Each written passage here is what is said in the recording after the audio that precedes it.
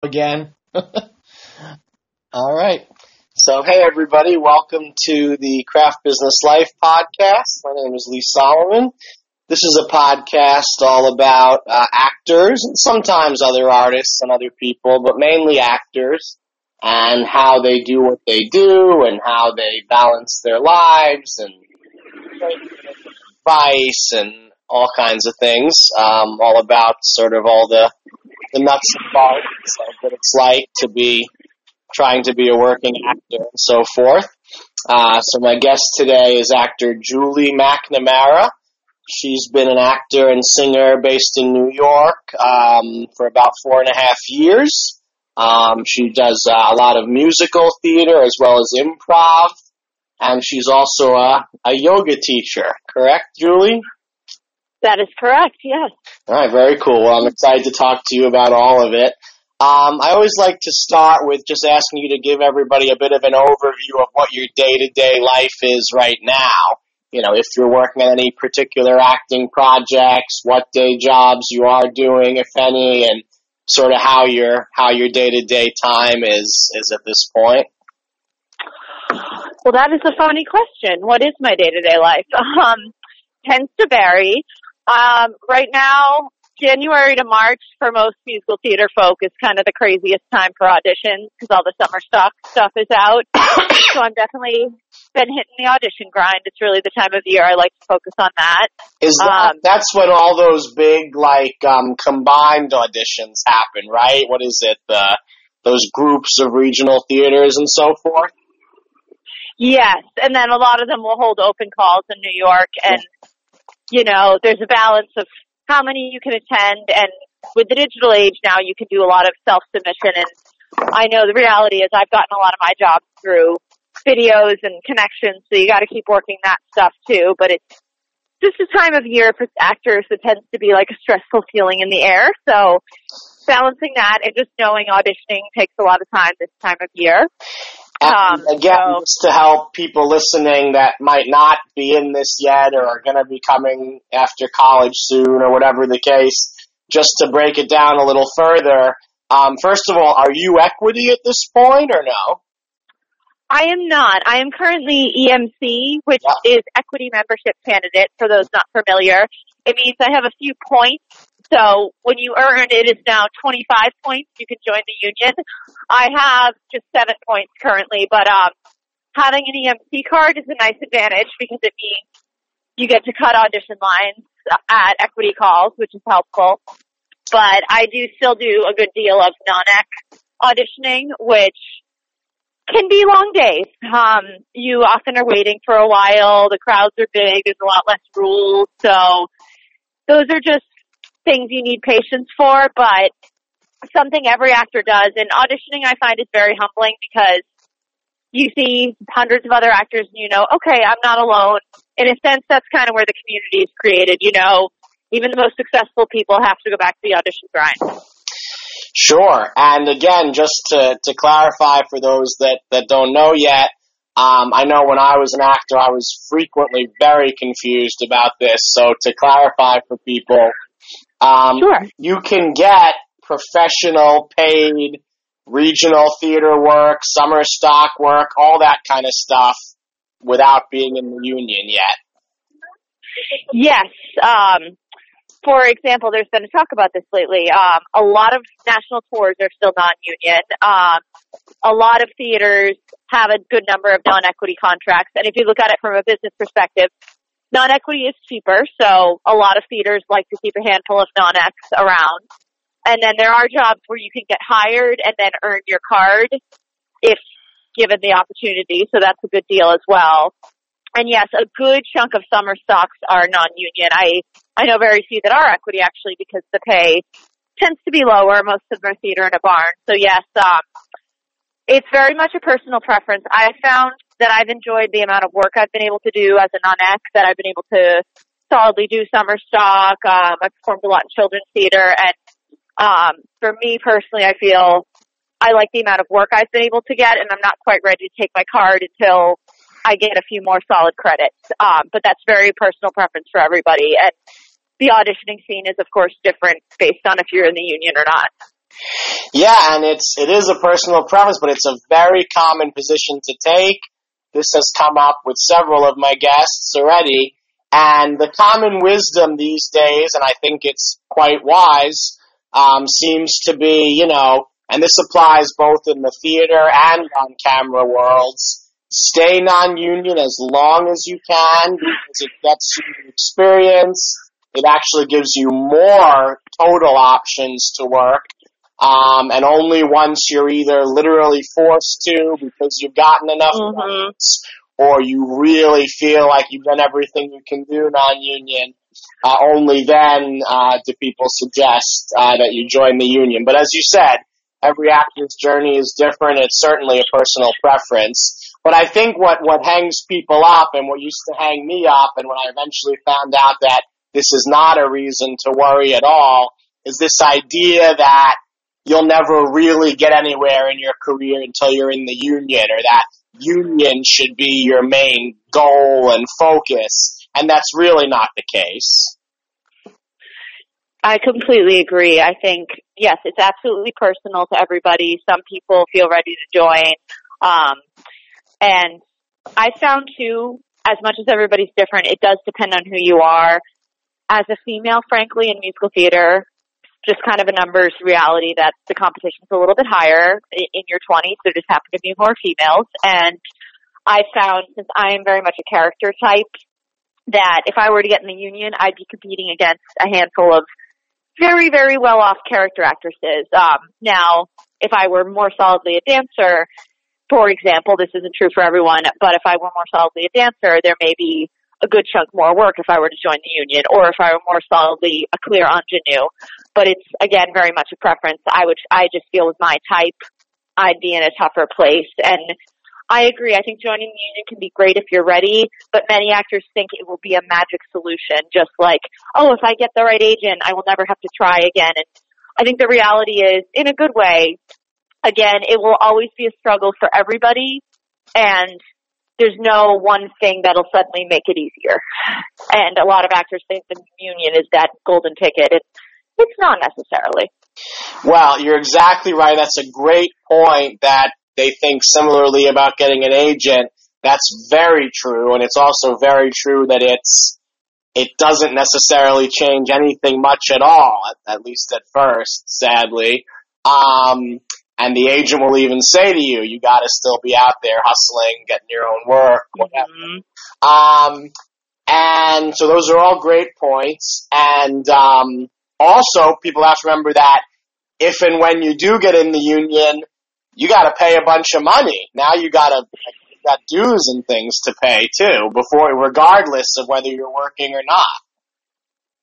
And that's the catch. And a lot of folks are interested because of the benefits, but I know you have to work a certain amount to get the health insurance, and it's hard to book that much work, union or non-union, so you just have to keep that in mind as well. Exactly. So there's always a catch. Yeah, unfortunately, every aspect of this business is very complicated and very difficult, and not trying to be a total bummer, but people do need to understand that a lot of people come to New York excited with dreams and are very positive, and that's a great thing. But and this is another thing that's come up frequently on the show already, is I really wish that acting schools would take some time to prepare their students for the realities of the business more, because it is so different.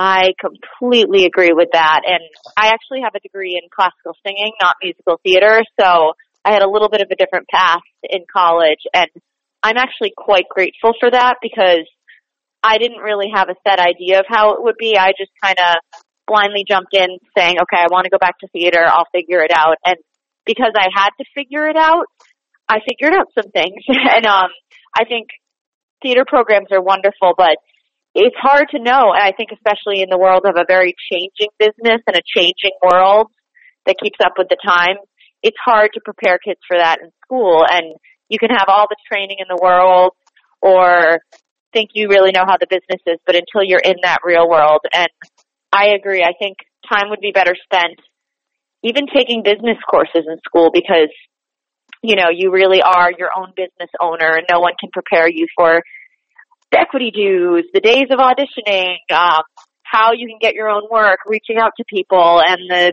ins and outs of balancing 6 different jobs. And I think those are the things either they need to teach in school or we just need to learn on our own. But that's the day-to-day life. Very much so. But I will say I'm also very positive because doing this show now a little bit and have a lot more people scheduled for recordings coming up, but those that I have spoken to already, even people who are very new to the city or just out of school, they seem to have a really good head on their shoulders, and they don't seem to be, unrealistic or anything. So it's, I've definitely gotten some really positive vibes from people. It's good to see that the next upcoming generation of actors hopefully has a lot of really good, solid folks in it. But you were saying that you generally go for the more character roles. You don't do the traditional, you don't go for like the singing and dancing ensemble in the musical? Yes. Well, so I've been cast a lot in the ensemble, which I find because I'm kind of a character, there tends to be a spot for me in a lot of shows. Mm-hmm. And I also have that kind of tricky type of often, where am I placed? But it was funny because I did go to school for singing, and when I was like a teenager, I had a really big voice for a little girl, and I always thought, I am the singer. And I did theater for a while, then I went to school for classical music thinking, I think I just want to teach music, and then I missed theater, so I got back into it. But I graduated school with a trained voice thinking, this is my niche, and it was one of my very first gigs. A couple directors told me, no, I think you're a character actor. Like, you really need to go for the funny stuff, go for the quirky stuff. And once I kind of discovered this is my markability, this is what I do, it kind of changed the way I was auditioning and changed how many more callbacks I was getting. So I think with any actor, going back to seeing yourself as a business, it's really important to know where you fit. And that's not to put yourself in a box to say you can't do other things, but just like selling a product, you want to know specifically what is it I do well that can get me started on jobs. And I know for me, being the funny, wacky girl is what gets me places. So that's what I really, really hone in on when I'm auditioning for anything. And yes, I'll still market that I'm a singer. I still take dance class, but I really try to focus in any audition on, hey, here I am. Here's the funny girl. This is what I do differently. Well, that's all very good points. And what's interesting, though, is that you have a very cool and I would think unusual combo of the comedic type and the flair for or ability to do comedy, I assume, and the type of sort of sillier, more offbeat comedic characters, but also classical singing training. And while those two things may not always need to go together, I'm sure there are cases where they do, and that makes for a really nice kind of powerhouse and an unusual 1-2 punch for you. Certainly does. And in today's world, one of my favorite niches in the world is musical sketch and musical improv. Mm-hmm. For anyone who knows Crazy Ex-Girlfriend, that's probably my favorite show on the planet. And I also write musical parodies as a fun side project. They're on my YouTube channel every week. I put a new one out a week. And I'm finding the musical comedy is something very specific. That's what I often try to lead with because it does shock folks. Like, you're funny, and then also having the voice is kind of a thing to pull out really gives me, like, that's something special I've been seeking. So I've still been working for years on, like, how do I specifically market this in a case-by-case situation, but those are kind of my two big skills, funny and singing well, so I try to lump them together and find the right roles for that or create my own. Well, that's really great, and doing your own musical sketches and songs and things is a great thing to do and a great way to make your own content. We'll, of course, put links to your YouTube and everything else on the episode notes of this, and we'll get all that from you at the end. But that's really cool. Now, I really am curious about this as well. So when you say classical singing, you mean like opera-style singing, right? Yes, my undergrad degree was voice performance, so for a bit I thought I wanted to go that opera music teacher route.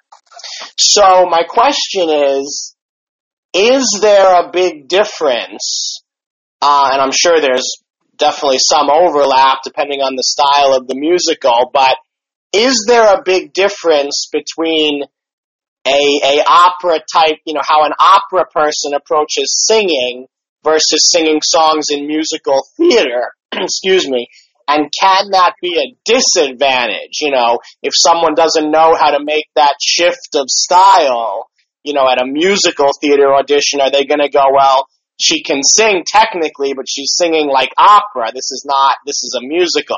Like, is there a real difference in style there? That is actually a very good question, and something I had to go through. I think, first off, training is very important for singers, and it's something that's kind of falling by the wayside in today's world of let's just get jobs. I think dancers can speak to that as well. Being able to throw yourself in a show without years of classical singing training or dance training, you will get burned out eventually, and I think training is falling by the wayside. So I'm very grateful I had years of training, and it's years out of school that I'm seeing how much it's helped me. However, style, I like that you said the word style because that really hits the nail on the head. It's as if, say, when you're writing a paper in college and you have to do, hours and hours of research, and then you end up writing the paper and you only need, 25% of that research, and it's frustrating to think, but I have all that, I need to show it. And I think singing in a style is similar to that. You have many different ways to use your instrument, but you can only use this chunk of it, Mm-hmm. So you need to just put, say, like, okay, I'm only using this part of my voice, and you need to kind of know what's the way I funnel it out. Like musical theater, for example, if you're singing, let's say, Thoroughly Modern Millie just came to mind. I used to sing that in college. One of Millie's songs, it's very forward, it's very, like, in a spoken place if you're singing, say, Jimmy from Thoroughly Modern Millie, and I may have this big high soprano sound, but I need to put it in a different place for that song. And I have all the tools to do it. It's just knowing in my mind, okay, I need it to sound this specific way. That makes perfect sense. That's exactly what I was wondering about. And I want to expound on what you were saying about the lack of training, because that's very interesting, because one of the topics I love to talk about on this podcast is actor training, because I'm fascinated by that. I was someone who never had much formal training and didn't really like it when I did, and I know that hurt me for sure. And now, objectively, I'm really curious about acting training. But what I would say is what's interesting is that it's easy for people to assume that actors can get by without training, and that's not really necessarily true, but people think that. But with something like singing or dancing, I feel like, people would think, well, no, that's different. That's very technical. Singing, you gotta have training. So I don't know how people can be singers without technical training, but you're saying people think they can? Well, that's very interesting training, and I think from an acting perspective too, because as much as I believe training, it is important, and not to contradict what I said before, but there can be a balance of the right kind of training and also too much training. Because going back to style, I know for a long time, like, I was terrified of my musical theater belt sound, and my voice had all the tools to do it, but it took me a couple years out of school. I was actually on a job when I remember finally finding my belt, because I was forced to sing 2 hours a night. It was cabaret dinner theater, and suddenly my voice was like, oh, this is what you do. Without a teacher telling me, I learned, this is what I do. And I just didn't know how to access that sound. Physically, my voice could do it, but I think there was just a mental block of it, and I hadn't really in school been using that sound. And then for a while, when I was auditioning for 60s shows, which are big now, I was never straight toning my sound, which means no vibrato. And finally, I had a teacher tell me, you just don't have the right sound. This is a simple fix. Once I flipped that little switch, it was like, oh, so that was just a simple fix, but I didn't quite know. And I think my crazy amount of training in my head didn't let me make the simple flip of, oh, let me listen to that singer and see what they do. And then also the catch with too much training, I know for many years, and still it's a pretty common struggle that I get very in my head when I'm singing because that's where I have the training. Whereas like you throw me in a dance show, I don't know as much about dance, and so I can enjoy it more. But when I started musical improv, for example, I was very, very in my head about, oh, I have to think about my singing. I have to analyze it instead of just doing it. So in that sense, I've had so much training in the singing, I sometimes overanalyze it and the training doesn't serve me. So training is important, but it's very much, sometimes we need to let it go as well. And I think with acting, the same can actually be true. I think actors do need to train. There is a technique, and it's very, very important that you spend the time studying it. But then there's that balance of knowing, when can I let the technique go, if that makes any sense? No, it does. I think one of the common ideas is get a lot of training, get a lot of tools in your toolbox, and then you have to figure out which tools apply for which jobs, which roles, and then also ultimately in the moment, trust yourself those tools will come out as a result of your preparation, everything, but at that point you really have to be in the moment. So that's all. No, those are all great points. But again, just to drill down a little more on what you did say earlier, it seemed like you were saying that there are singers out there or musical theater actors out there who don't concern themselves with the training aspect of their singing. How does that work? I like to relate singing as it is a physical muscle, just like you're dancing, or just like if you were an athlete, and you really have to keep it fresh. Now, for every singer, that's different at every stage in your career. When I was right out of school, I felt like I needed a weekly voice lesson. Now I'm kind of at the point, like, once a month, maybe twice a month if I'm working on something is enough for me to keep the instrument fresh as long as I'm practicing and maintaining. And then if I'm away on a job for a couple months, it'll go longer than that. But I consider, regular voice lessons, because it's one more actor expense, as like kind of my upkeep. It's like an athlete going to a coach. And I think singers fail to see that. And I know if you're having vocal issues, like I performed in children's theater a lot. I do a gig every holiday that's just quite intense on the voice, and I always go through a little fatigue, and it always reminds me, okay, my singing is a muscle. I have to stop and take care of it. Am I using proper technique? Because when you're fatiguing or running through problems, that's when you see that this is what I need. So taking that approach that your singing is a physical action and treating it just as you would a body muscle, I think is very important for singers. Well, absolutely. And as you said, and as you alluded to earlier as well, the other big thing is if you don't know how to maintain it properly and take care of it so you can do 8 shows a week, then you're gonna have a problem. Yep. Exactly. And to start out with that. Yep. Sorry. Just to start out with that, as you were saying, you do need some kind of foundation. It's different for everybody what they do need, but if you don't have that foundation to begin with, you'll run into trouble. So absolutely. And I would say too that, for actors who don't sing, there is still an element of that. There is still an element of technical voice training, technical taking care of your voice, because even though you're talking rather than singing, you still need a voice that works properly, and you still need to take care of it so you can do your performances, etc. And these are all things that when I was an actor, I was very naive about and took for granted, and I wish I didn't. So I think actors need to remember that stuff too.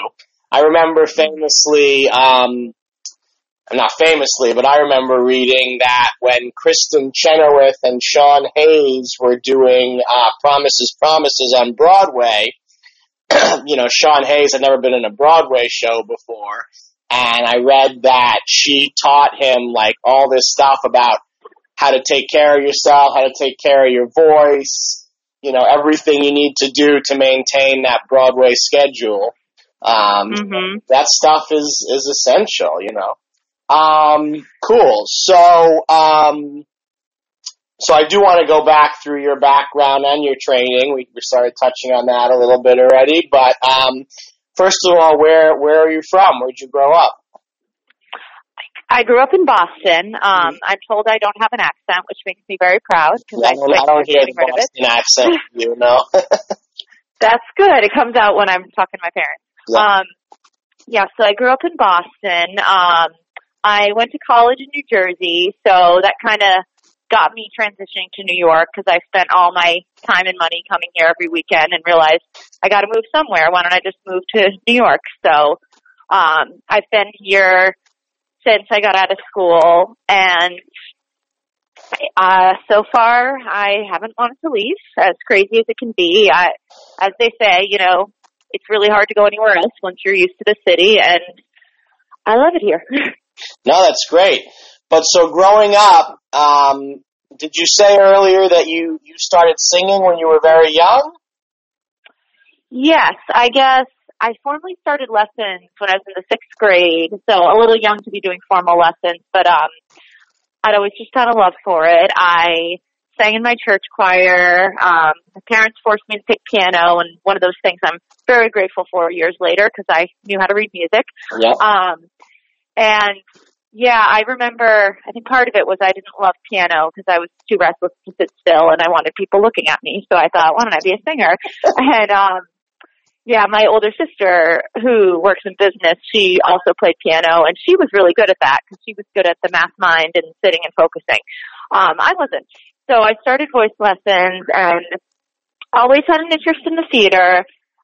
Did get a fair amount of training. I had a good teacher at a young age and I just stuck with it, and then when I was going to high school, something in me clicked that, okay, I really, really want to do this. And there was a great performing arts high school in the Boston area, and I begged my parents to let me audition, and at that age, none of them are in the arts, and they were very wary of, like, oh yeah, we're letting you do this, but not as a career, and I thanked them every day. They let me audition. When I was accepted, they made it work financially, so I went to an arts high school and had just a very different high school experience because I really got to focus on a young age of this is what I want to do. So, and then that led me for a bit to think I wanted to do singing, but got me back to theater. So I guess from a young age, I kind of knew this is my thing. You're the second or third person I've interviewed who ended up at a performing arts high school. I wouldn't have thought or realized that there are so many of these performing arts high schools out there, but there really are, which is great. I think the right people are driven to them too, which is cool. Absolutely. So you did the performing arts high school, and at that point, were you were training as a singer, were you already learning how to sing opera style, or what kind of singing were you doing? It was about halfway through high school, midway through my junior year that I switched over to the voice program. I had been in the theater program, and there was that point where I thought, oh, maybe I'd rather do classical singing, and I'm glad I fully explored that because I had to kind of do it to know it wasn't for me and I wanted to be back on stage. But it was like towards the end of high school that I thought, I'll try the classical route, and I did. But beginning of high school was pure theater. I got some really solid acting training, so that was great too. Excellent. And, I said this to someone else about performing arts high school the other day. Looking back on my teenage years, and we were lucky enough, it wasn't a performing arts high school, but it was a high school with a very involved drama program. But I feel like it's so hard to get teenagers to really take it seriously and be disciplined and put their egos and their adolescent energies and adolescent angst aside. How did you find you and your fellow students in high school, responded to the training and were you guys taking it seriously then? That is a funny question. I recently ran into a friend who's been doing very well, working professionally in theater, and we were talking about it, and he and I were saying, It was just a very different experience for high school, not just for the training, but in how much we were forced to grow up in high school. I feel like we went to college 4 years early in a sense, because we really just had to focus on what we wanted. And while going through adolescence, we had all this intense training, all this high competition, and there were definitely times it wasn't easy. Arts high school is its own realm, but I also do firmly believe the right people are drawn to it. Like, I would not take back that experience for anything. I still have some of my dearest friends from that school and some of my favorite experiences, and I think that's where I was meant to be. And years later, I thank the school just for the growing up it enabled me to do. Because again, I just had to have such a focus at a young age and such a drive, such a way to deal with really tough stuff in life. So I found it an incredible experience, and I think that's what performing arts high schools really offer, because you can get the training wherever, but that life experience you really can't get elsewhere, and I'm very grateful I had it. So this is similar to what my other guest the other day said about her performing arts high school. So I just want to be clear, is what you're saying that, you know, they forced you guys to take it seriously? Because, you know, was it a situation where if you didn't, you know, do well enough and keep up with everything that you could get kicked out, or? Not kicked out so much, but if it wasn't for you, you learned very, very quickly. And, I remember that being one of the hardest parts about our school, was that people did come and go. I was there the solid 4 years, and a lot of folks weren't. We had a good amount of transfers who would come only 2 or 3 years, and it would be hard as a teenager that your friends would leave your school, and we were primarily boarding, so people would come from all over, and, you know, sometimes it was just a case of they weren't ready to be away from home, and but the real thing was you were intensely focusing every day on your craft.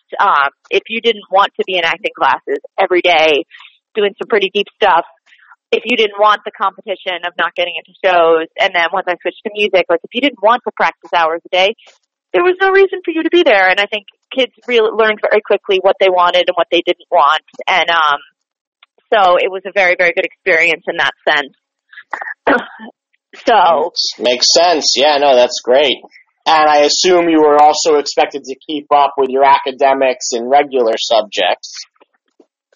Yes, and that was the real hard balance because, especially in high school, you know, we still had to take SATs, and I got to thank my parents for telling me, like, you still have to care about your SATs because I got a decent score, which is what helped me to get a scholarship to school, and that was very helpful because I was able to afford college. But, yeah, trying to keep up your academics while doing that kind of training was difficult. And I think in a way, too, it prepared me very well for New York life because there's a lot to balance in my day-to-day life here. And I had to start doing that when I was 15. So that's another thing it really taught me. Yeah, again, that's funny. That's exactly what came up with my other guest the other day about I think I made the comparison between, you know, having to do your other subjects and focusing on the arts with, in current life, her having to work her day job at her restaurant and also acting stuff. So, great. So you finished at this great high school, and at that point you said you're on your classical singing path, and you ended up getting a scholarship to your college? Yes, I got a good scholarship and a good chunk of loans. So luckily for me, college was very cheap. It was a fair trade-off because high school was not. But as my parents joke, that's how I got to go to college. Right, But yes, that ended up working out nicely. That's a big reason I chose Westminster Choir College, where I went. I also really liked my voice teacher there, and for studying singing, anyone who studies music can relate. It's really about the individual teacher you have, because they're the ones you spend the time with. They're the ones you build your voice. And I adored my teacher, and I'm also very lucky that she had done a lot of work in musical theater and was open to that, because not quite knowing it at the time, that's what I wanted to do. And I remember a year or two into school sitting her down and being like, yeah, I miss theater. I don't know if I'm in the right program. And I was lucky I had her because she understood that. And so you had the same main voice teacher all throughout college?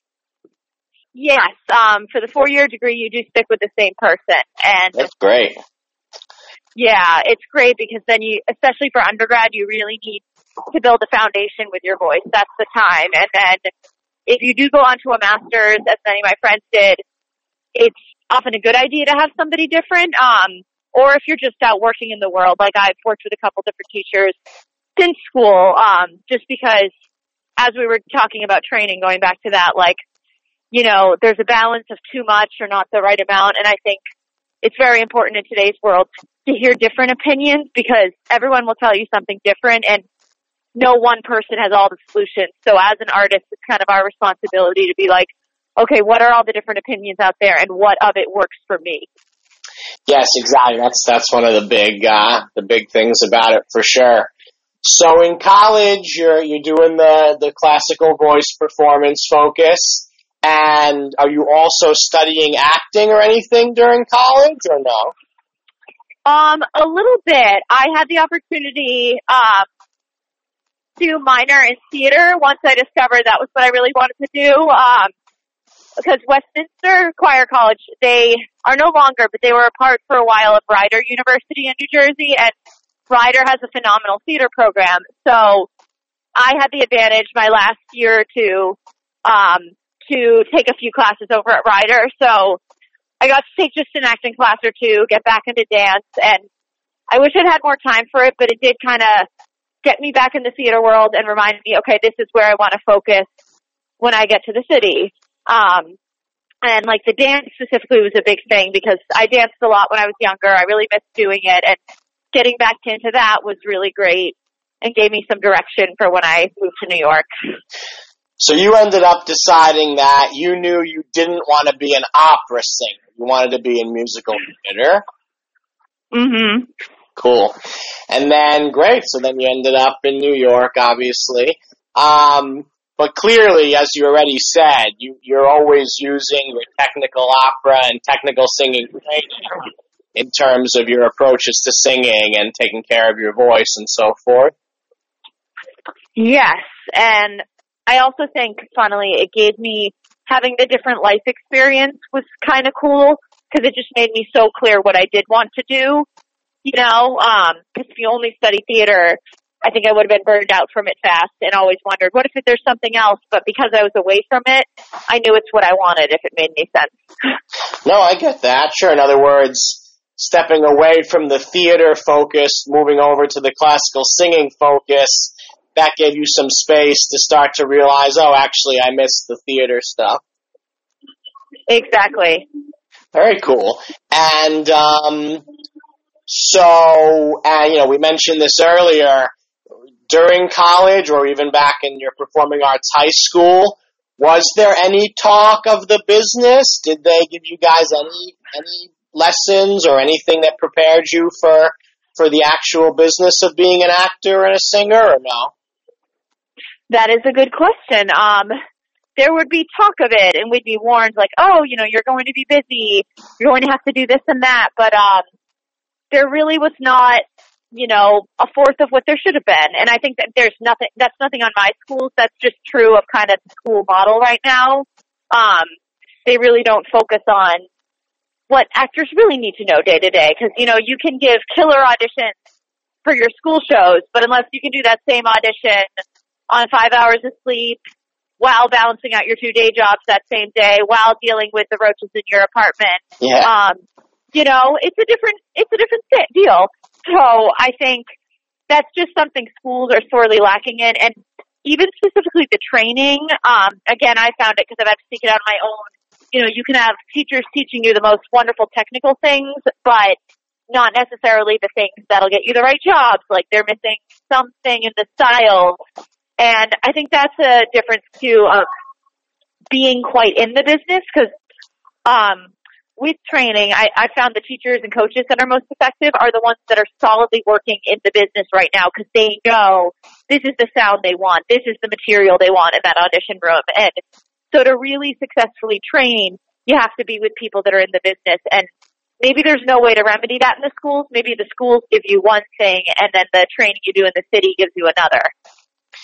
Well, that's a really important point. That's one of the things I'm always interested in about training is, are the people that are teaching you, experienced themselves? Are they still doing it themselves? All that kind of stuff is a very important question. Yes. And also, you alluded to this, hopefully jokingly about the roaches, but this has come up. What people need to know is that New York City, it's quite expensive, even much more so these days than it used to be, and it's always been. And finding a good apartment and all that is very hard. And come up on a previous podcast about just being really careful, being really smart when you're looking for apartments and avoiding scams and avoiding shady situations. So there's a lot to deal with about your life in New York, even separate from your artistic goals. So it's a tough thing. So that's a perfect segue to my next question, which is, what happened when you first got here? What was the first thing you did? How'd you find an apartment and a job? How did that all go for you? Quite a lot happened. I moved 2 weeks after graduation as soon as I could find a sublet, because I knew I just couldn't give myself time to think about it. I just had to do it or I never would. And smart. Yeah, it was pretty terrifying. Looking back, I'm like, wow, I did that. But hey, I did, and it's been 4.5 years and I'm still standing. So, I found a place on Gypsy Housing on Facebook, which is, I think it's now changed to Ghost Light Housing, but that is a fabulous group and one of the best examples of what social media can do for you. Did you say Ghost Light?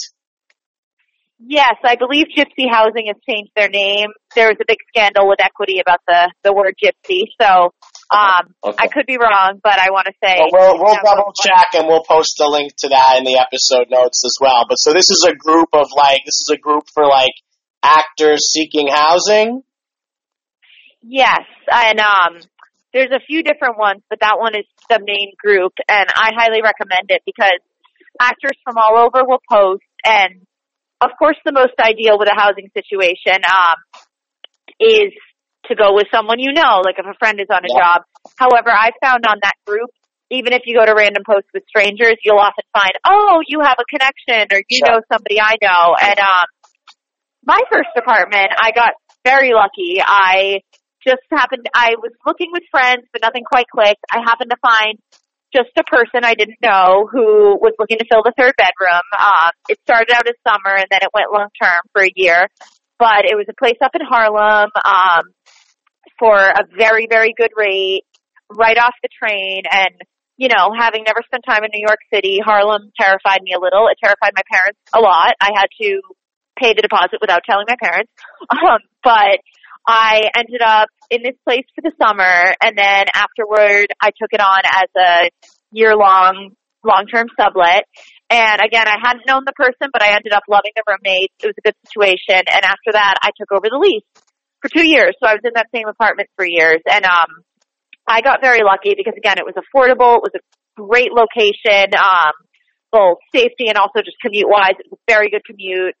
But it's always an adventure. And the reason I ended up leaving that place was because once I took over the lease and once I was lucky enough to book traveling work, which the majority of musical theater actors will have to deal with that. You'll often book work out of town and then you'll discover, I'm paying rent on an empty place. My salary's not that high going back to non-union work.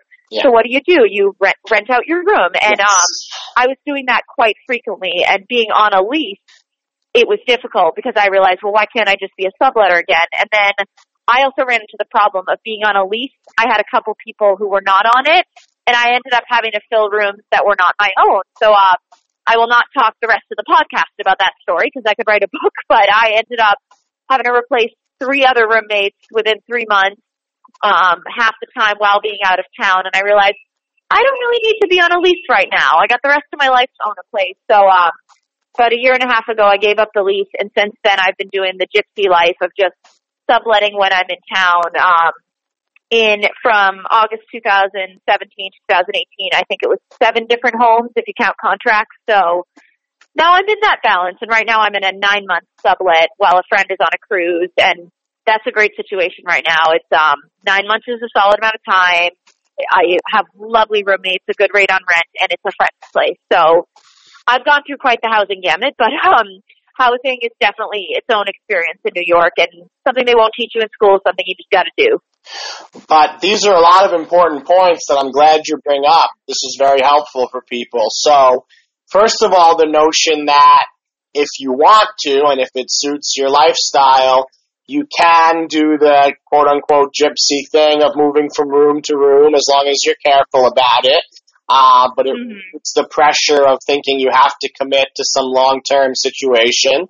Also, what you said about the questions of, are you on the lease? Are you not on the lease?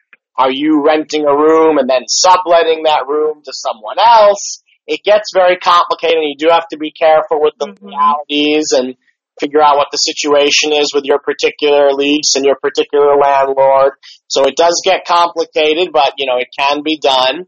But yeah, just be careful, do your due diligence. But it's great to know there is a community out there of people who work together with this housing stuff for you guys. So that's excellent. Exactly. And that's another situation where you realize, no actor is alone, because everybody goes through the same situation with housing. It's not easy for anyone. And I think it's bound to be trial and error. There are going to be situations that just don't work. My Harlem apartment was on the whole a great situation, but our final year there, they raised the rent a legally high amount a week before the lease started. We were stuck with that, and I was stuck with paying higher rent and also filling rooms. So that year I ended up dropping a good $1,000 or $2,000 of my own money on increased rent that was not mine. And that was just a learning situation. I was like, all right, I got to get out of this situation. And, a few of my temporary sublets have been really interesting as well. I ended up in one that had a horrible commute that was just affecting my health, how long I was on the train every day. Yeah. And so I think you're just bound to go through those situations. It's not a perfect situation, but it's part of what makes our life exciting. And how cool is that to have the advantage to get to move around, to get to rent out your place. So it's definitely just going to be trial and error, just like auditions and just like day jobs. You're going to have to go through a few that don't work. It's the nature of it. No, but it really, it's funny because I haven't been in that world myself in a long time, but it makes me think back. It really does give you that freedom, though, that you kind of need if you're choosing to focus on being an actor. The ability to go out of town at a moment's notice and all that kind of thing. So, and by the way, you reminded me, I'm glad you said it because I realized I knew there was something else I wanted to say, which is, to be clear for people that aren't in New York yet, obviously, understandably, people from outside of here or the way your parents, thought, they hear Harlem and you think of these old stereotypes. But please know, everybody, that Harlem is not this dangerous place that it used to be, or was portrayed in movies in the past. It's like all of Manhattan. It's a very good neighborhood, and and East Harlem and Washington Heights and all these places tend to be a little more affordable for housing, and they're really good neighborhoods now. So correct me if I'm wrong, Julie, but I don't think people need to be scared of Harlem anymore. No, absolutely. The point I was making was that was my ignorant brain, but Harlem is now hands down my favorite neighborhood in the city. There you go. It's so beautiful, and depending on where you go, I mean, I can't even afford the place I once was. It's gotten a little too nice now, but right. It's such a beautiful neighborhood, and with any neighborhood in New York, it's really a matter of where you go. And I think that's true of moving to any new city. People go with their biases, but there's so much, well, not space in New York, but there are a lot of places to live. And, neighborhoods are trial and error, too. I know I did a brief stint in Brooklyn. A lot of people love it. I was very far out, but I learned, I hated being that far away. I didn't like being in another borough. So that wasn't quite for me. I loved uptown, and I happened to find a niche of it that I love. So there's just so many different places to live in New York, and you really have to find what you can afford, what's a good commute, but also where you enjoy being. I just enjoy spending time in Harlem. I still teach up there, and I love being up there. That's great. And, other than all the common sense and due diligence that we've already mentioned, is there any specific advice you would give someone who was planning on moving into the city, into New York, for their first time? In terms of housing, I would say breathe and accept it's going to work out, because it will. Yeah. I also would say don't be afraid to go for what you want. Do not settle, because if something seems off about a place, like if you're worried the commute's going to be bad, that happened in one of my sublets. From the start, I thought, I don't know if I can handle this commute. My instinct was right. But also don't be afraid to try something slightly new. I'm currently in Astoria, Woodside, and I adore the neighborhood. I have a crazy good rate for rent, a very solid commute, lovely roommates, and I had wanted so badly to stay in Harlem. I was like, I don't know if I want to try a new borough. So be open to things that are new if they feel like they'll work.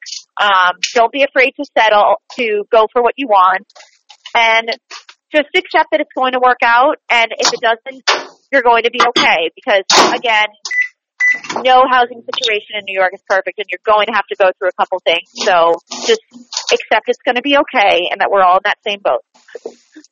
Yeah, that's great, and, incidentally, I lived in Queens for a long time, and I think Astoria and that whole area, Astoria, Woodside, Sunnyside, Long Island City, is still one of the best places to be, not only because they're great neighborhoods, but they are so convenient. You shoot right into Manhattan.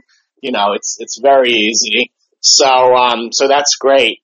And you said something, and you were talking about, things that might not work out as far as commute and stuff, but, and this has come up before, you also want to be careful about any red flags in terms of, if something seems sketchy, if something seems too good to be true, or the details are unclear, or they want money up front.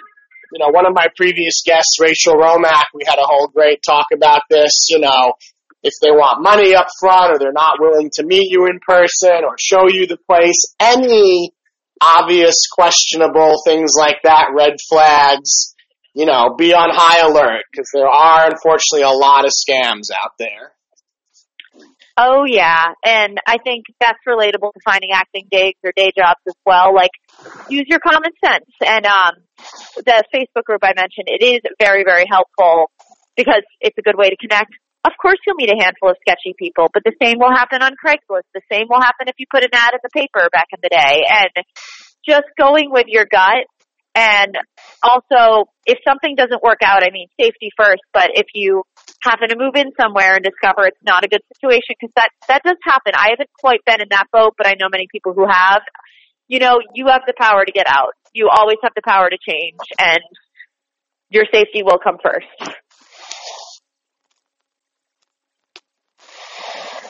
Yes, exactly. And, sorry, 1 second here. No problem.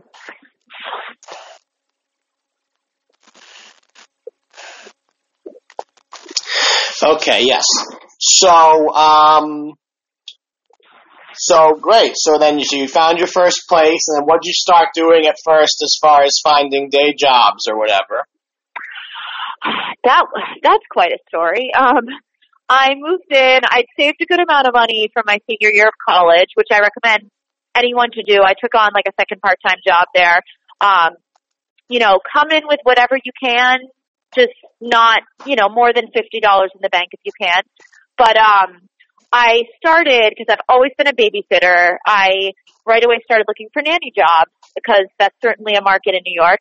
My first nanny job was quite interesting. I ended up doing 5 days a week for a family. The kids had pretty severe special needs, and I was a little nervous about that because I was 22, right out of college. I had a lot of experience with kids, but the parents made it clear. They're like, oh, we want a younger sitter, someone fun. And I found out later they were just they had a full-time nanny with a degree in special needs, and they were basically trying to cut costs and give it to someone younger who they could pay half.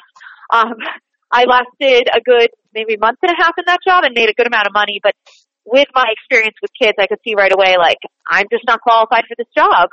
For the safety of the kids, I think it's best I not continue here. And I gave leave for that, and luckily it gave me a good chunk of money, but it taught me, don't jump into the first job you find. I had been determined to have a solid job.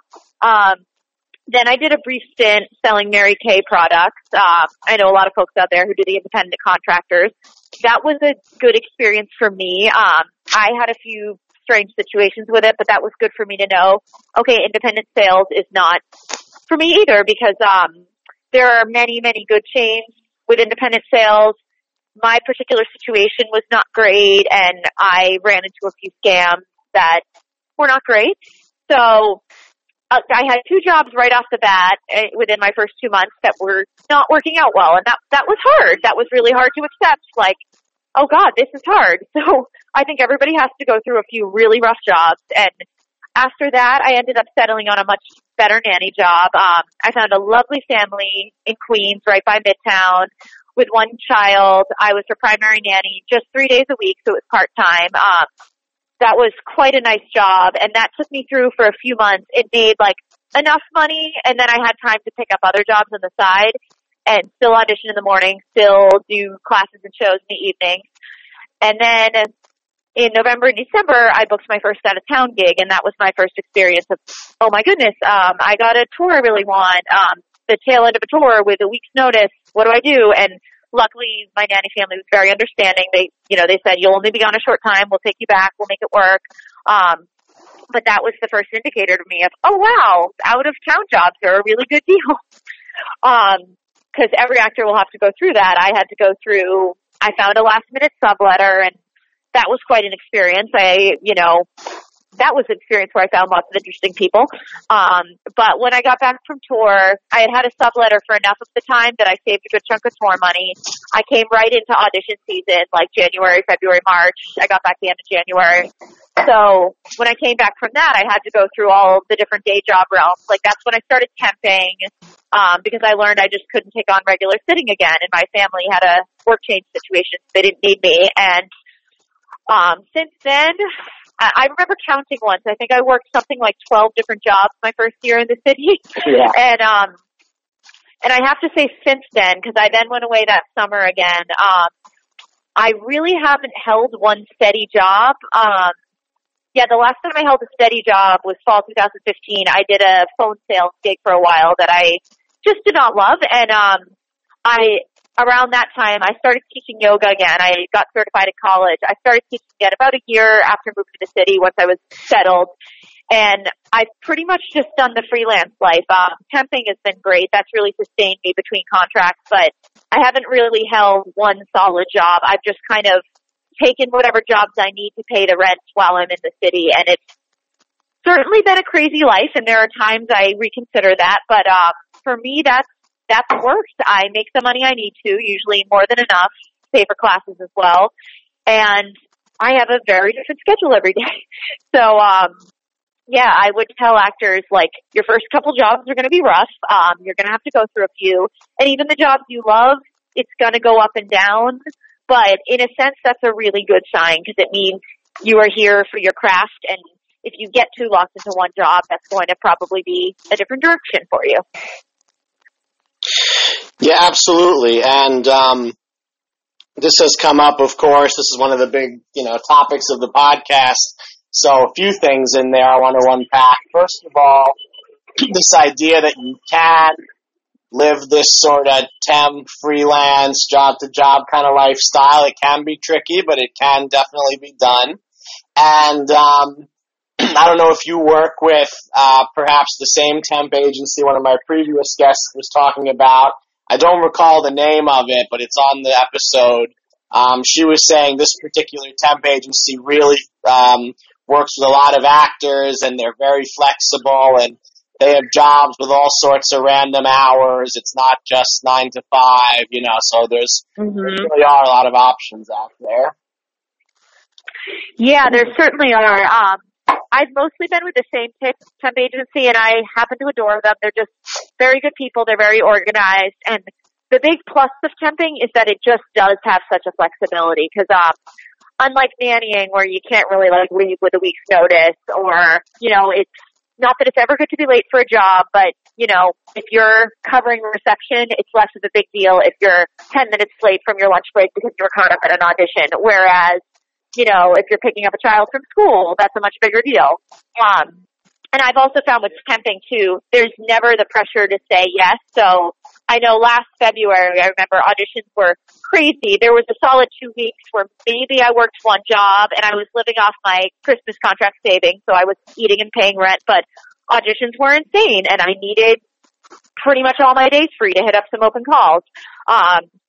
So temping just gives you that flexibility. And again, my agency is wonderful about like, if I have a couple weeks I can't work, that's okay with them, but I'll give them my availability and they're often good about if I have 1 or 2 days a week free, they'll try to get me something. They'll try to book me something in advance and then I'll plan my auditions around it. Like, okay, I'm out Monday and Tuesday that week, but I can solidly audition Wednesday, Thursday. How do I make that work?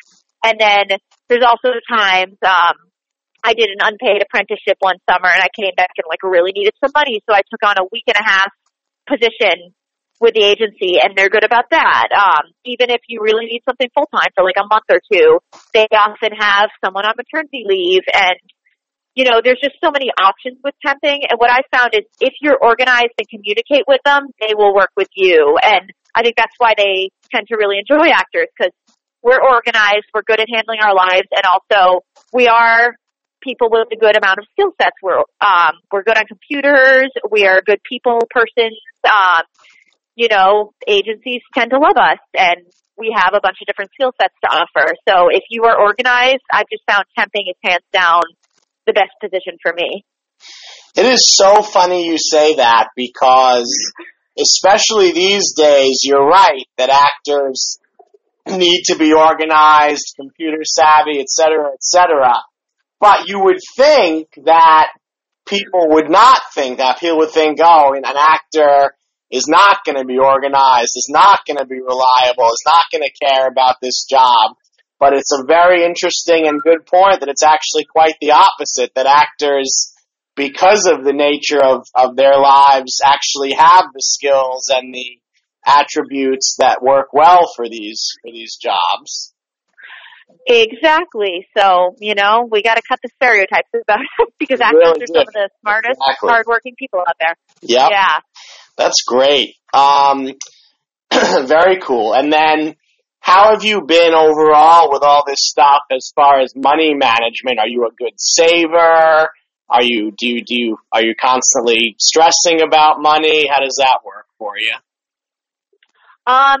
Saving is very key. I think that's a key word to remember. It really is. When you are lucky enough to get a contract, that's again why subletting your apartment is a very crucial thing if you can make that work. Because saving on rent is a big reason out of town jobs give me such a high income. But you just gotta save any money you make out of town. So if you're on tour, try not to spend it all, and you gotta hold on to it. And the holiday case gig I've done the last couple of years, I've been lucky because it's in a remote location, so there's not a whole lot to do there. And then also, it's a very tiring job. So with the kids and the bad weather, I always had to just take care of myself when I wasn't working. So that job has given me past 3 holidays. I've come back from that with a solid at least 5 or 6 months rent saved, which is amazing. Going right into audition season. So I've stuck with that job for those reasons, and I'm now at the point trying to move away from children's entertainment for the rest of my life, but I just have kept saying yes to that job because I enjoy it and it gives me that money. So now and then making decisions like that is important, but saving the money you have and also looking at yourself as a business owner, which we talked a little bit about in terms of marketing your type, but you really have to look at yourself as, this is the money I need for my business. How do I get it? Like your rent is the first thing, of course, but also monthly budget. Like you need to pay for a Metro card as well. And I usually give myself a spending budget every month. Like I'll start with about 100. I find like just 100, as much as you don't think, is generally enough to cover most of your basic food. So you don't need to spend as much as you think you do. And then also looking at like, what do I need for lessons every month? Do I need that one monthly voice lesson, or do I need more? Do I need my dance classes? I have to do work study for my dance classes, which is crucial because it saves me a lot. Do I need to take an acting class this month? That's part of your budget too. And I find what effectively works for me is I like to write down everything. You could drive yourself crazy, but I write down, of course, all the expenses, like I spent this on a class. But I find, for the most part, writing down what you spend on food and social life is a really big deal. Because if you notice, like, I'm going out for a drink after a show every weekend. And of course, that's a social thing. That's a networking thing. But if your friends are commonly picking the most expensive bar for their birthday and you really can't afford a $15 drink twice a weekend, good to know, like maybe I should focus my social life on having a movie night at my apartment instead. And then also noting, do I eat out a lot? Could I save a lot more money by prepping my food, which is a very simple thing to do, and, taking that extra time. And, if getting together with friends or even business collaborators, if they want to go to dinner at an expensive place, it's best to suggest, hey, can we go to Starbucks instead?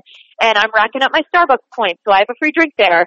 So I think money management is critical, and again, something they don't teach in school, but I had a very lovely coach, a friend of mine who did some business and life coaching. I worked with her right after moving to the city, and I credit her for really teaching me right away how to manage money, because I think if you're careful with your money, you'll find that you need to make a lot less than you think you do. Like, it is not essential to have a full-time income if you're a lot more careful with your money.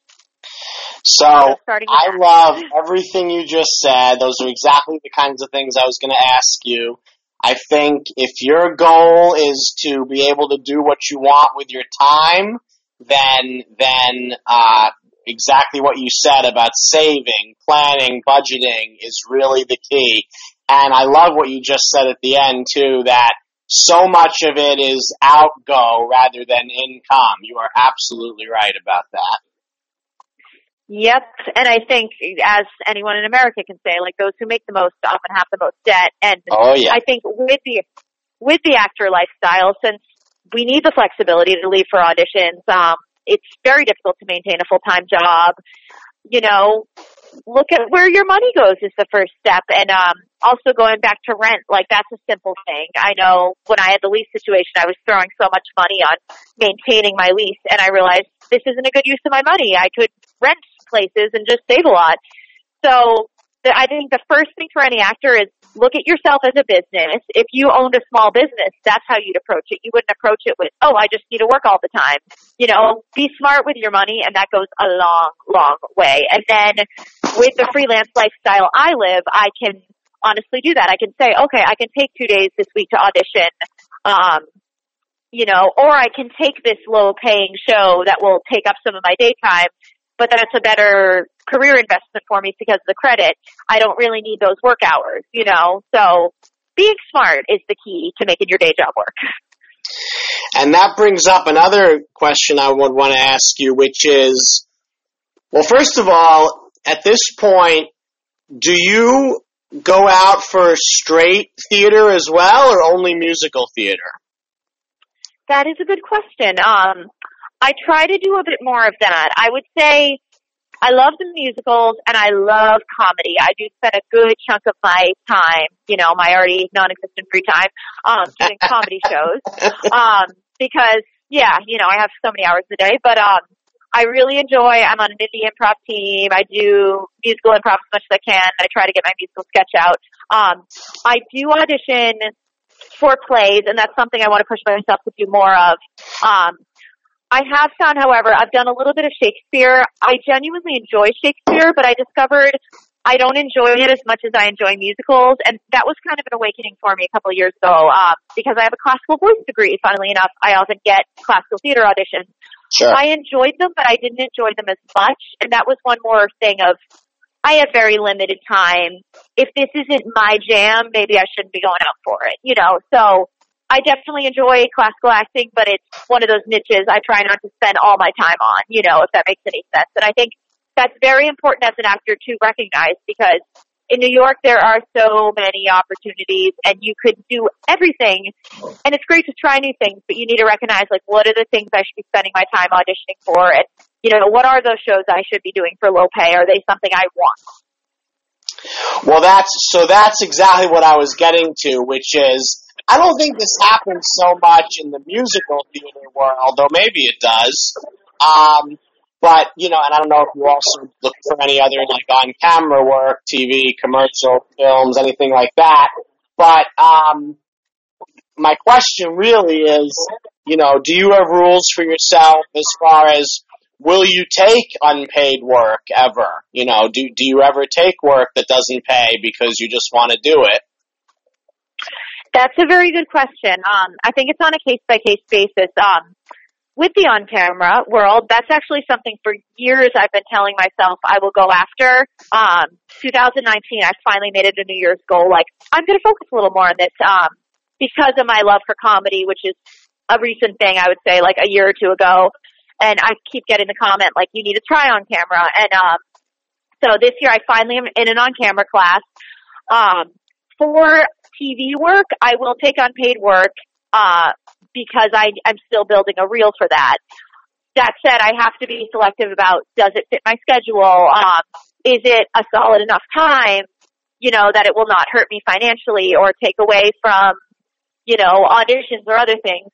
And then also, just like with the housing and other things we talked about, look for the red flags. Like if a job looks like it's not organized, and unpaid shows, dare I say, you'll kind of see more red flags. You have to know, is this going to be worth it? So yes, this has come up several times now, and it's a very important point because there is a lot out there for new actors that's, either just sort of disorganized and unprofessional, which can be one problem, or on the even worse end, they can be sort of scams or these pay-to-play things and all different things like that. Or as I've discussed, that I something that really used to bother me and still bothers me, when you're in a show, but you feel like they're expecting you to also, the actors, to be the ones who get all the audience there too. And there's nobody in the audience except a couple of your friends. It's like, what is the point, sadly. So there's a lot of stuff. But yes, so exactly right. So be very careful about, making sure the work is professional and so forth. Yeah, absolutely. And I would say that's a criteria for paid work as well. Like, sure, you got to notice the red flags. And actors, we so often we're desperate to work. Of course, we all feel that. I know the feeling. But I found, as hard as it is, if you know your worth, the better things are going to come to you and people will respect you more. So with unpaid work, it's the same. If you can make it work, absolutely. And I know, like with unpaid theater, however, because I do have a good chunk of unpaid theater that I've done, I'm pretty strict about unpaid theater. It has to either be a very low time commitment, be something for like as a favor to a friend or someone I know, or just give me something I don't have. If it's going to give me a credit or connection I don't already have, yes. But you just have to be very selective because, again, your time is just so precious, and you have to know what's worth it. Yeah, absolutely. And there's nothing wrong with valuing yourself and having standards and saying no to things. This idea that if you say no to something, then you're going to get a bad reputation or you're not going to get other offers or whatever is just silly. It's just silly. Cool. So, let's see. So, so getting back to your various day jobs and things, tell me about your yoga teaching, because that seems like a good sort of sub-career you got going on there. Yes, I'm headed to teach after this, actually. I'm very excited. Yeah, yoga's something that really just fell into my life. It's funny, I was dragged to a class at Lululemon back at art high school. I remember the day we were going to the mall, my friends and I, and they're like, come take this class. I was literally forced. I was like, I don't want to do yoga. It's weird. It's spiritual. At the time, I remember I was like, this is weird. I don't want to focus. I'm a person with a lot of energy, so, the stillness of it was turning me off. But they forced me to the class, and I remember I was an active ballet dancer at the time. After the class, I'm like, I got a perfect foot. How did that happen? Like, wow, my body's flexible. And I hated the class. I was like, why'd you guys make me do this? Then I went back again, and I was like, this is cool. And I found a hot yoga studio near our high school. I started taking class early every Saturday morning as a high school student, and I fell in love. And I was like, what is this? Oh, this is so good for my brain. This is so good for my body. I was an active runner at the time too, and dancer, and I was like, wow, this is changing my body. And at the time, I was really on the classical singing route, and I thought, you know, it'd be fun if I could be a yoga teacher on the side someday. And then as a freshman in college, I was in like a tough place in life, not to get too into it, but that crisis of, oh, I should be doing theater instead. You know, my brain was going through a lot. And then I started having some tough health problems too. And by chance, I found a yoga teacher training that was weekends nearby my college. I was scared, you know, it was like almost $3,000, which was like all I had in the bank plus. But something in me said I need to take this training just for all the like life changes and health things I was going through. I thought I should take this training. I remember like everyone trying to talk me out of it. They're like, you're 19. What are you going to do with this? You got to finish college.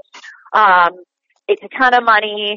Something in me said, I got to take this. And that training changed my life. I will say yoga's taught me more about singing than anyone else ever has.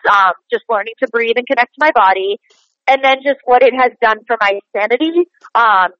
It got me through it has gotten me through all the toughest times in my life. Like when anything's going wrong in life, I'm just like, thank God for yoga. Like I say that on a daily basis. So definitely changed my life. And then while in college, so when I was about 20, I finished the certification and decided, all right, I'm going to start teaching. And I started teaching at a local yoga studio in Princeton because my school is right near Princeton, New Jersey. So downtown Princeton was a good hub for yoga.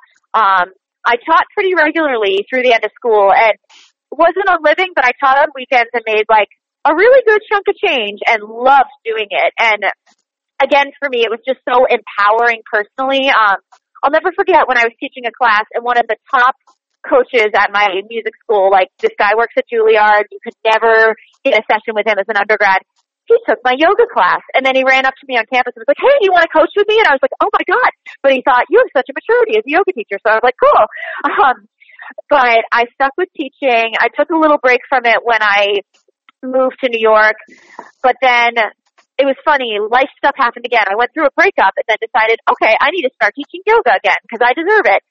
So it's always been a side gig. I found, funnily enough, with yoga, I enjoy it so much that I don't ever want to hate it, so I have never really pursued doing it full time. I also have found with the amount of traveling I do, it's been hard to really hold solid classes. But that said, it just keeps coming back into my life, and just for the sanity alone, I teach as much as I possibly can. And pretty much all the time I juggle with the idea of like, oh, I wish I could teach more. I wish I could really make this my side career. And I think if I really devoted myself to that, I could really make it happen. I've enjoyed my freelance life, but yoga's just my mental sanity and something I so love, and it's fed my artist career in so many ways. And I recommend to any performer who wants to put yoga teaching in their life, do it because it will only serve you.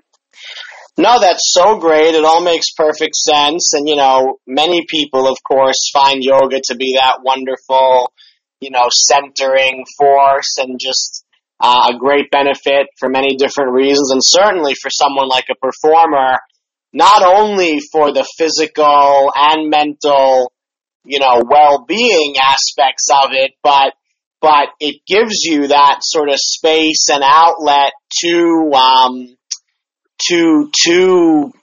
you know, relax and be immersed in something that's separate from the running around and the grind and all that kind of stuff. So that's great. It makes perfect sense. And if you have yoga studios that you teach at or you recommend, we'll put links to those at the on the show notes as well. So yeah, that's fantastic.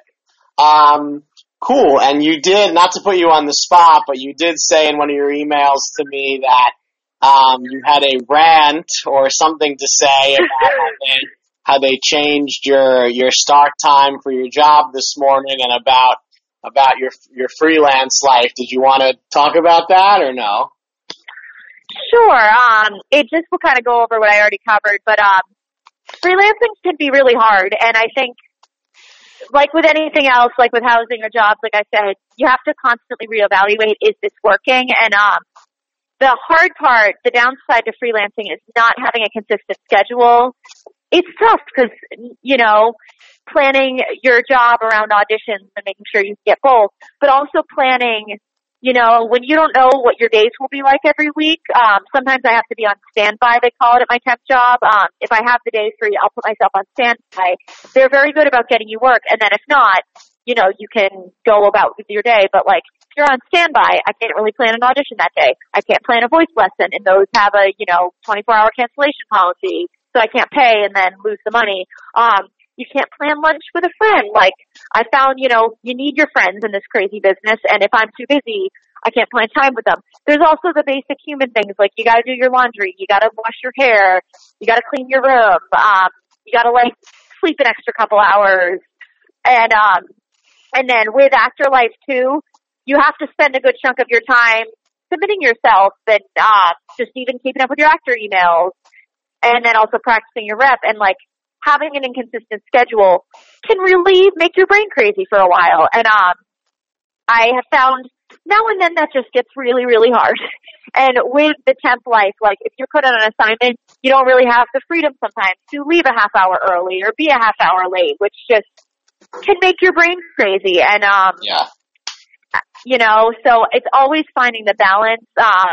Like I said, I've been wanting to get into TV film for years, and I think the thing that's really held me back is I haven't consistently been in the city, and I've really enjoyed that life of let me travel a lot. But this year, now with how long I've been out of school, I'm maybe it's time to be more selective about the jobs I take. Like, children's entertainment has paid a good chunk of my rent, and I love doing it, but I know I won't really move to that next tier of theater gigs I want unless I start saying no to those.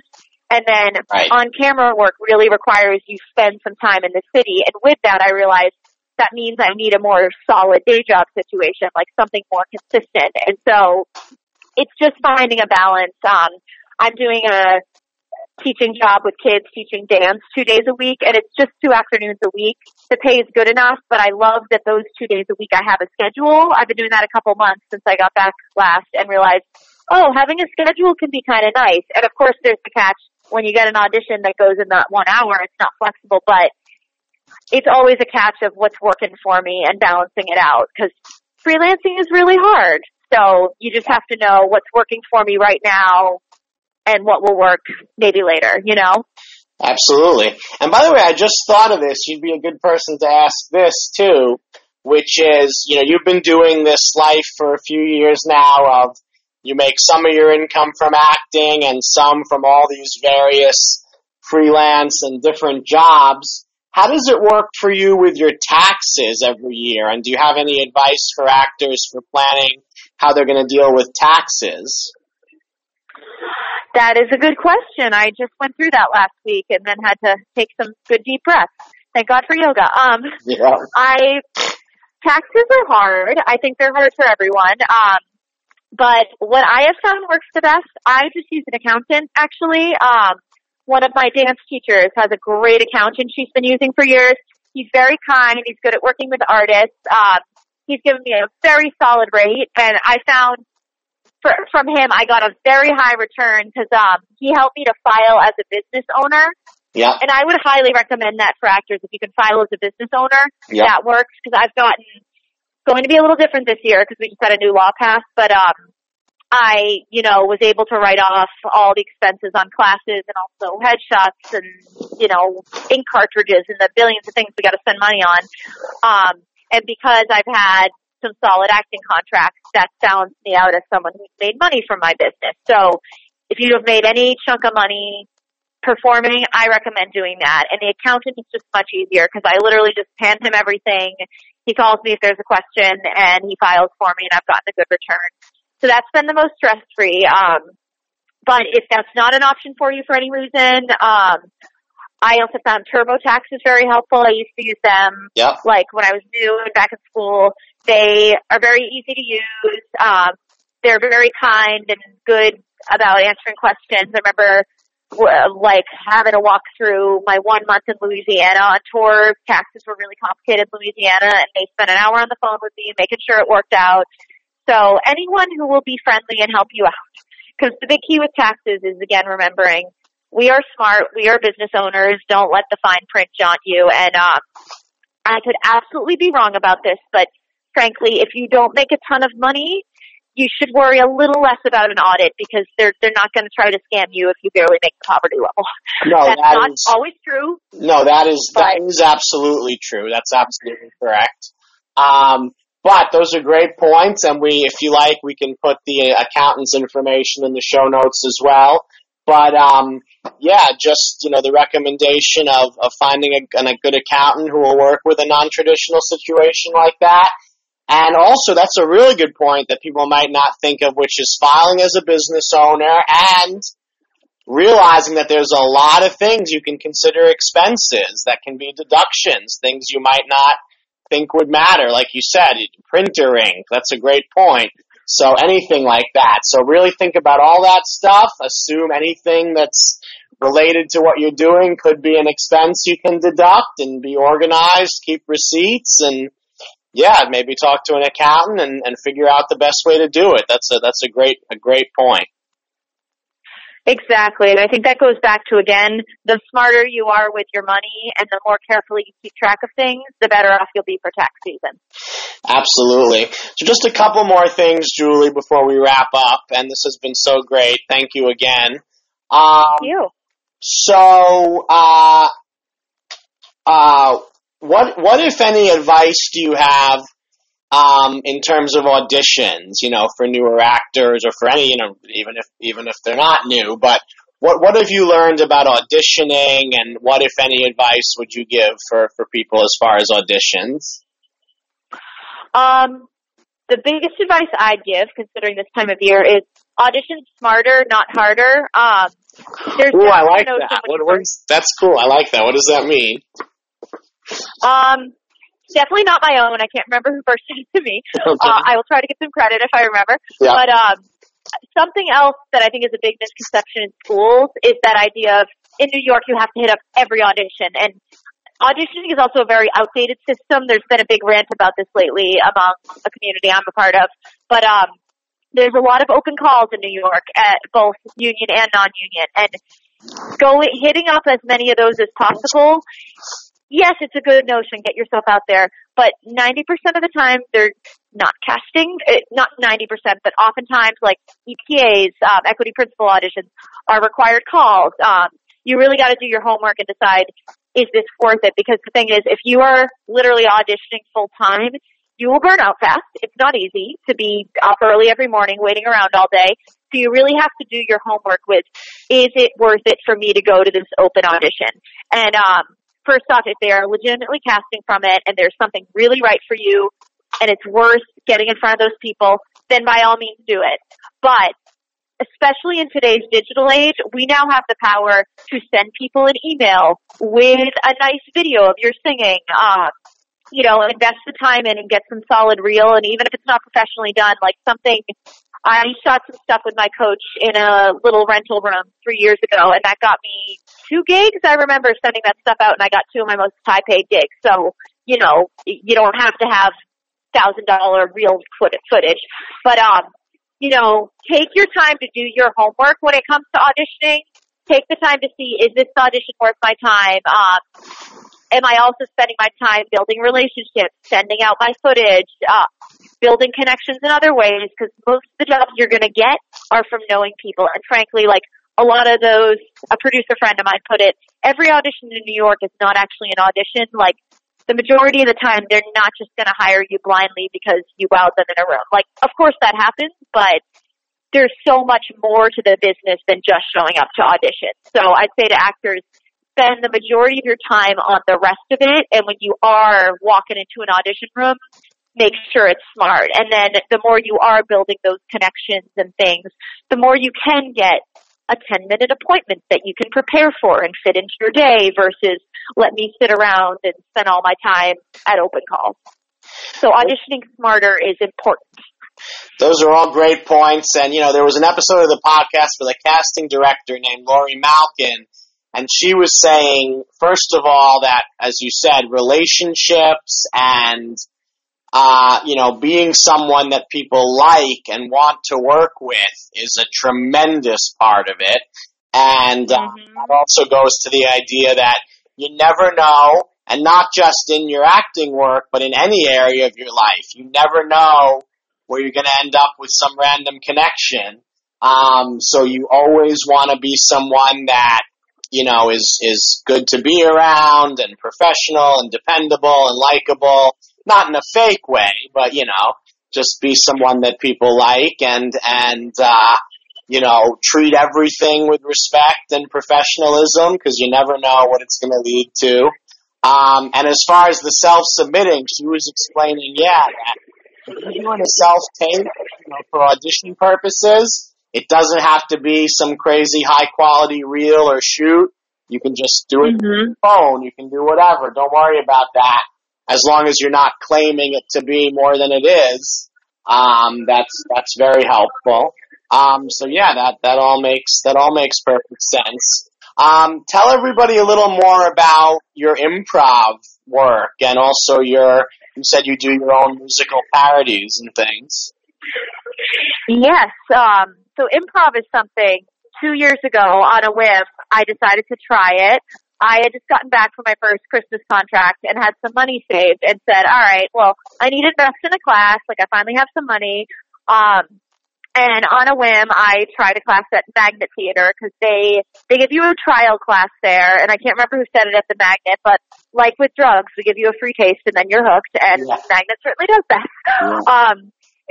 I took level 1 there, and then within the next 3 months, I took 2 and 3 and also tried musical improv 1, and then I had to start interning there because I was like, I'm spending a lot of money on improv. But improv, for me, it was one of those, where has this been all my life? Because improv is so much fun. It's so freeing. It's so playful.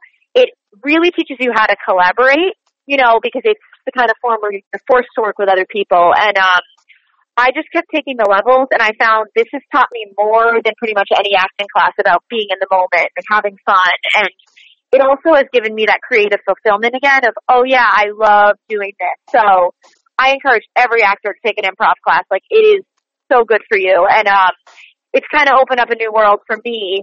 If you're not making money doing improv, it's still a good use of your time because you are playing, you're actively doing shows. I'm currently on an indie team where we perform pretty regularly. Like, we usually have like a good 3 shows a month at least, and we practice once a week, and it keeps me on my toes. And I just started with a musical improv practice group as well, because musical improv is its own niche.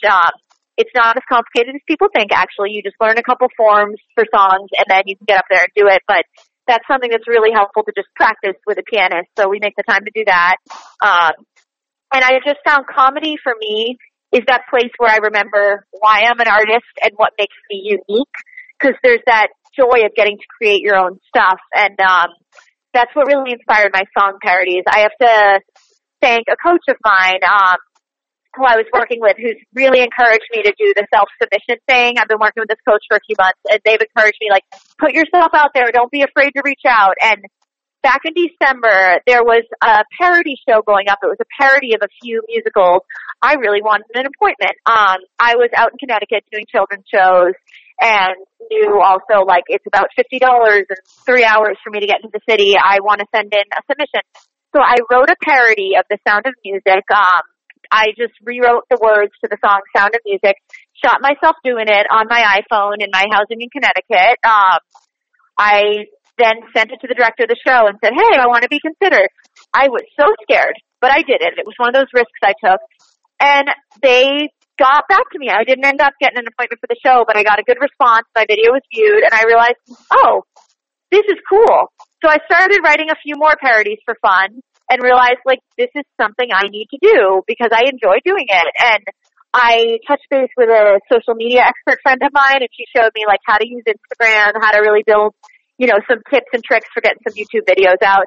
And at the beginning of the new year, I write a parody a week. They're all a musical theater character. I basically just rewrite the lyrics to one of their songs, usually mocking the character in some way, usually poking fun at some dumb aspect of the character. And every month I have a theme. January was just well-known musicals.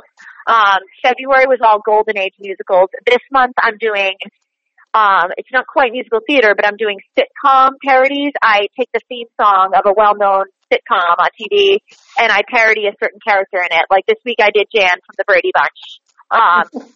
Next week is Big Bang Theory. So it's just a fun project, and it's real. I started it out for fun and realized, hey, this is something I have the power to do. This is some art I have the power to do that I really enjoy doing. So I'm seeing where it goes.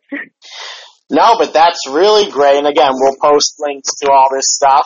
But, you know, again, the fact that you are creating your own content and you're doing it regularly, and you're using social media, these are all the things that people do these days. And we'll also post a link, if you have one, to how people can find when and where your improv team is performing.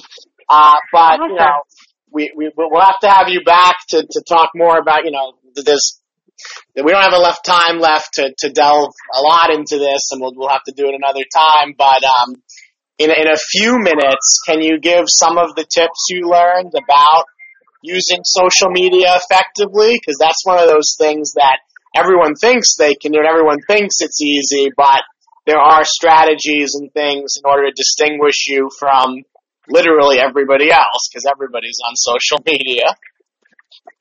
No, of course. The biggest one I would give is consistency. Just like auditioning and submitting, like, you gotta just show up. Like, doing it is 90%.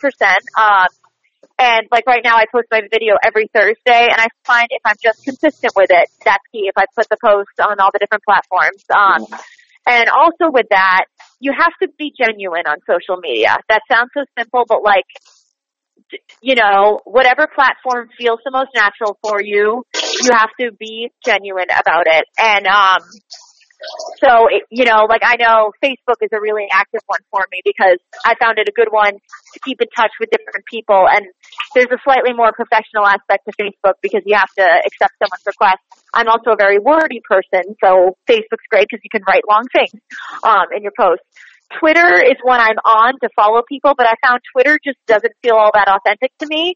So I'm on Twitter, I follow people, but I stopped trying to spend hours making Twitter work for me, and I often will just take my posts from Instagram and Facebook and put them on Twitter as well, and I just make a couple hours a week to look through Twitter and accept, like, okay, it's not my top platform. So just being genuine. And, you know, with all your posts on any platform, again, people say you have to be so careful to be professional. If you're just yourself and you don't say anything you would as a human, you're going to be fine.